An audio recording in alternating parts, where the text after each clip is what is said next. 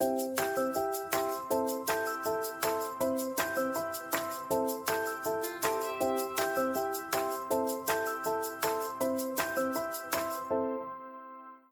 everyone says something's a good idea, it probably means you're all wrong.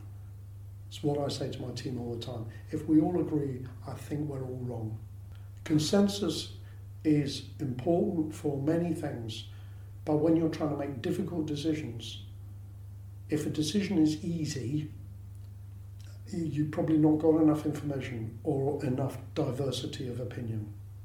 That was Steve Caddick, Director of Innovations at the Wellcome Trust, and just one of the many inspirational speakers we have here at the Rhodes Ventures Forum 2019, a packed full 2 days that convenes current Rhodes scholars, Rhodes alumni, Atlantic Fellows, and leaders in the international business community to discuss innovation, entrepreneurship, and investment, as well as to explore how we can create ventures that improve the world. In this episode, find out more about Steve Caddick's life story and his involvement with innovative ventures. We'll be speaking about how to translate ideas from a research setting into an impactful venture, the biotech spinout company he co-founded called Thiologics, and listening to diverse opinions before making important decisions.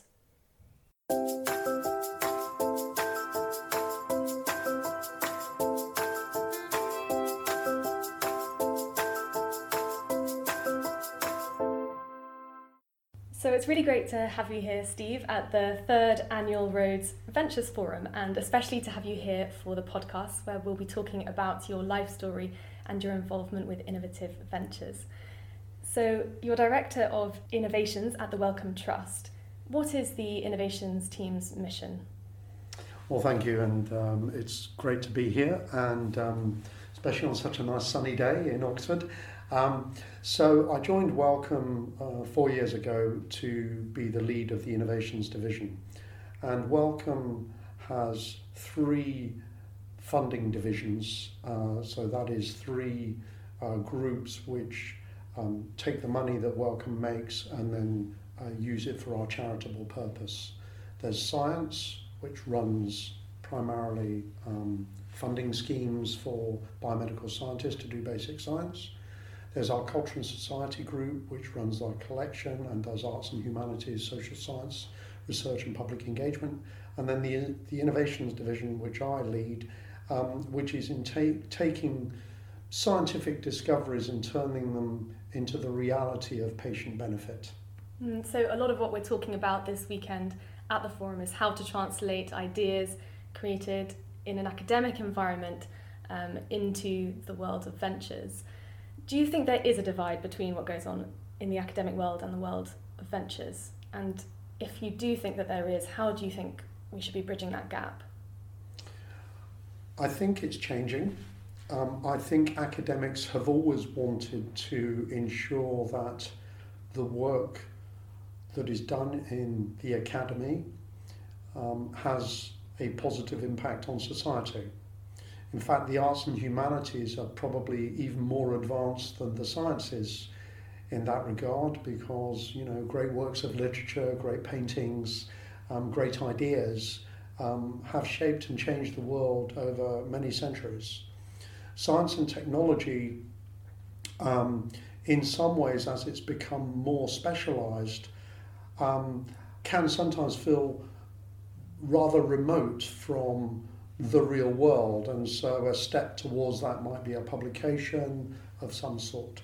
But I think increasingly academics are not simply satisfied with having a great academic career, but they want to improve the world and make a contribution to the significant challenges that we face: climate change, food security, health, etc. So I think understanding that creation of knowledge is a good in its own right, but also has the opportunity of improving the world for millions or even hundreds of millions or even billions of people. They're not in conflict, but they're not always aligned. And so thinking about science and technology specifically, What are some of the struggles that researchers encounter when they're trying to translate their work into treatments, products, or cures for diseases? At a fundamental level, one of the reasons that there's a disconnect is because people like me, I'm a chemist, so people like me like to reduce the world into a series of parameters that we can understand and study. And although you might have an answer in the form of a technology or an invention, the world is a complicated place, and so the world may not receive your solution in the way that you think it does. That may be because of cultural barriers, but it may be because actually you hadn't realised that your technology hammer is not going to hit all the nails that you thought it was going to hit. So I think at the top level, what we understand in the lab may only have a passing relevance to application in the real world. That's the first thing. And then the second thing is the time it takes. So academic research, in my area, typically we might take us 5-10 years to get some traction on a particular scientific problem. It takes at least that amount of time to then translate that into something practical and useful, probably double the time. So the time scale for this is enormous. You have a good idea when you're 25. You might be 55 before or 60 or 70 before you actually see it having an impact, if you want to go all the way along the pathway with something. And I think part of your strategy at the Wellcome Trust to help this process is also to try and get people who are working outside of the life sciences involved in biomedical innovation to sort of ease this translation process. How do you go about doing that in practice, getting people from outside of the life sciences involved? Well, it's something that we in Wellcome have struggled a bit with. I mean, we have created some centres which bring together mathematicians, physicists, machine learning, engineers, along with surgeons and biomedical researchers. I think there are a couple of things. The first is people spend time together for one of two reasons. Either because they have to or because they really want to. And if they really want to, that's the best incentive. So finding ways to give people the time and space to spend time together is important. And we're quite lucky in Wellcome, we have a bit of money, so money can sometimes be a useful fuel to help fuel those discussions. And the work that we're doing, for example, with Guy Thwaites, who's head of the Oxford University Clinical Trials Unit in Vietnam, is to bring together engineers, computer scientists, machine learners, actually on the wards in Vietnam to think about prototype devices that can help change practice in real time. And of course, the great thing about particularly engineers, I found, and I would say chemists too, is we like to find solutions that make a difference, and we quite like to do it quite quickly. And so if you can satisfy that by working with doctors and patients, actually you can get a very positive feedback loop. And so if people feel they're making progress, they're going to spend more time together. And one project that I think has been a really good fit for Wellcome Trust, and I think you've said that yourself, is Diagnostics for the Real World, DRW. Yeah. And they went from being based in the University of Cambridge to becoming a commercial organisation with Wellcome Trust support. Yeah. So tell us a bit about that success story and the impact that I mean, I was with Helen Lee last week, and there's a wonderful film about that work. And this is a diagnostic device that has the potential for point-of-care diagnostic for HIV, but also for other infectious diseases. And what characterises any of those successes, and it's been rolled out in a number of countries in Africa. What's interesting about that is the passion and enthusiasm of the founder. I mean, it takes a long time to drive these things through, and Helen is irrepressible. I mean, it's the founder that drove the company, trying to get this device called Samba 1 and Samba 2, to get inexpensive point-of-care diagnostic for management really of disease for HIV. I think it's interesting that you focused on Helen's passion. Because we've been hearing a lot about the founder's passion for what they're doing and how it's very difficult to get through all of the mistakes and what some people might call failures, to then perhaps reach success. And it's hard to do that if your heart's not really in it. Well, I think there's another thing. If you have vision, you might be looking into the horizon and you say, there's something over there that's important. And you will from time to time find there are some people who say, what, you mean that lamppost just there? So having vision is not always comfortable. So that's the first thing. And the second is, if you've got a truly disruptive idea, almost everyone's going to tell you it's a bad idea. Almost everyone. And in fact, I would go further. If everyone says something's a good idea, it probably means you're all wrong. It's what I say to my team all the time. If we all agree, I think we're all wrong. Consensus is important for many things, but when you're trying to make difficult decisions, if a decision is easy, you've probably not got enough information or enough diversity of opinion. And diversity of opinion really matters. We have a great meeting in our team. Every team member, we have 30 people in our team. Every team member, everyone from, the scientists, the non-scientists, legal people, HR people, secretarial people, finance people, etc. Everyone comes in the room, and everything that we think about, every opportunity that we look at, starts with a meeting on a Monday where we talk through. And my PA might be talking to me about a mental health intervention. And everyone has a voice, everyone can express themselves. We have a vote at the end.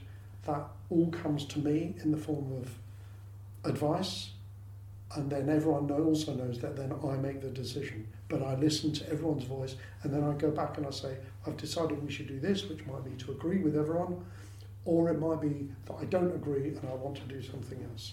But it's very transparent. I think that's great, getting that diversity of Absolutely. Opinion, really important. But let's talk a little bit about Thiologics, which is the biotech spinout company that you co-founded, and that's something you've done very much alongside your academic career. And I think it's a very interesting example of research that's been done as part of the university that's then been translated into a venture. So talk to me a little bit about your journey. So it's a really good example of the type of venture that shows some strengths of the university system and some weaknesses associated with academic founders. So the strength is that so UCL generally prefers to translate its technology advances through licensing, and that's how most of the very big institutions work. And so you partner with an organisation and then you get a revenue. And so there are some really great examples. There's a nice example of that. There's a charity called LifeArc that in the last couple of weeks has announced that it's just got more than £1 billion from a Canadian pension fund provider to buy the advanced rights for revenue from a drug called Keytruda, a Merck drug. And it's a license agreement. And MIT does a lot of license work, etc. What UCL did extremely successfully is would take academic founders and say, we'll put a company in place and we'll have the intellectual property held in the company, and then we will decide which route to go down. So, for example, Greg Winter, Humanization of Antibodies, said, they had a huge amount of technology and they would make it really easily available to people at low cost of entry, and it would then spread. And that's sort of what we're trying to do. We're trying to take our patented technologies and work in partnership with commercial organisations to try and help them make antibody drug conjugates. The challenge has been getting enough resources in without going full blown for a Series A investment round, which none of us wanted to do because none of us wanted to give up our day job and leave the company. So there you are, we may be risk averse. But there is another facet to this, which is for companies, particularly technology companies in the biological sciences, it takes a while for you to get some kind of brand identity. And That sounds trivial, but I don't think it is. If you look at some of the companies that have done quite well, they're around for a while. So survival is what matters, possibly for the first 10 years or so, particularly in biotech. What are your top tips for making a venture sustainable? Understand your market. Understand your addressable market. And then discount your optimism by 90%. So if you think you've got a market of 100 million, then assume that you might get 10% of that. And then it might take you at least twice as long to get there as you think. So that's the first thing. The second is think about cost of goods. If you've got some kind of product, think about cost of goods, because that really matters. Every cent matters, especially if you're making a physical product. And the third is think about the whole value chain. So think about ways in which you can, that your brand association might be leveraged for additional income. So one day, someone will walk through the door and create a healthcare company in which every intervention is free at the point of use, and they will make their money some other way. So in what sorts of areas would you like to start seeing more innovation? Is it exactly what you just said about free at the point of use? I'd love to see us do that. I think there are the two ends of the spectrum. The first is health systems and understanding how we can incentivize health rather than treating disease. Mm-hmm. So prevention rather than treatment, and how we do that. And I think that means a very interesting discussion about health insurance, which I know is not uniformly popular discussion to have, but I think health insurance is part of this. Most people, particularly in wealthier parts of the world, do pay a lot of money to try and stay healthy, and I think we could take that a bit further. So I think I'd like to see that. I'd like to see globally joined up health systems in which we can redistribute health equality, if I can put it that way. And I think we're beginning to see that with philanthropy happening all over, restaurant bills and you make a contribution. Wouldn't it be great if you could, you're paying for your vaccination or something and you can pay for several other people to be vaccinated at the same time as just a core part of that. So I'd like to see a bit more health equality and a little bit more equalisation of health benefit. And then at the front end, I think the power of digital is exciting, bewildering, but also as you get closer to impact, you also get closer to negative impact. And the wonderful thing about digital interventions is they can be scaled quickly. We need to get a good understanding of how we do that responsibly, because if you can scale very quickly, if there happened to be an error, then obviously the impact, the negative impact is enormous. So I think there's a lot of work to be done on clinical trials of digital interventions to improve health, particularly around mental health. And my own feeling is that mental health needs to be far more prominent. I know there's been a lot of talk about it in recent times, but we are a long way from where we really need to be in terms of the effort being put into mental health. And I think that's actually something that we heard at the Rhodes Healthcare Forum in February, so it's interesting that you bring that up. My final question is, so we're here at the forum where there are lots of speakers who've had a variety of different careers before they've started their first venture or even after. If you hadn't pursued the path that you're on now, what do you think you would be doing instead? Wow, that's hard. So when I was 16 or 17, I was unemployed. I'd left school. I was a hopeless student anyway, and I got offered a job as a trainee market gardener, effectively. And I said no to that job. I was very lucky to be offered it, and I said no to that job, and it was quite difficult to say no to it because it would have been a good career, And of course now gardening is a big thing. So I suppose that was a choice that I made that was real. I wanted to be an academic for quite a long time, so I was always happy with that. What would I do now? Well, there's still time. I am interested in enterprise generally. So I think there are big disruptions to happen in health. I think there are big disruptions to happen in education. I have an idea for digital masks, which I think will be enormous. I don't know whether or not I've got it in me to create that company, to create that, but I believe that in the future we will have none of these mobile phones and we will all be wearing masks.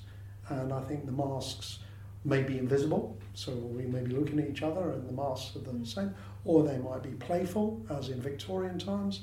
They will be filters, they will be communicators, they will be advertisers, and we will all be wearing masks. So if I were to set up a company today, it might be in digital smart masks.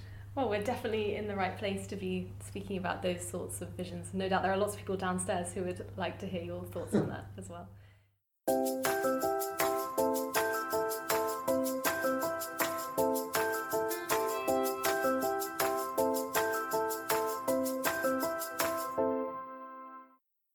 To hear more inspirational stories from the Rhodes Ventures Forum 2019, listen in on my conversations with other speakers in the rest of these podcast episodes. This podcast was produced by me, Christy Calloway-Gale, and brought to you by the Rhodes Trust. The music you heard was called Feeling Sunny by Scott Holmes, provided by freemusicarchive.org.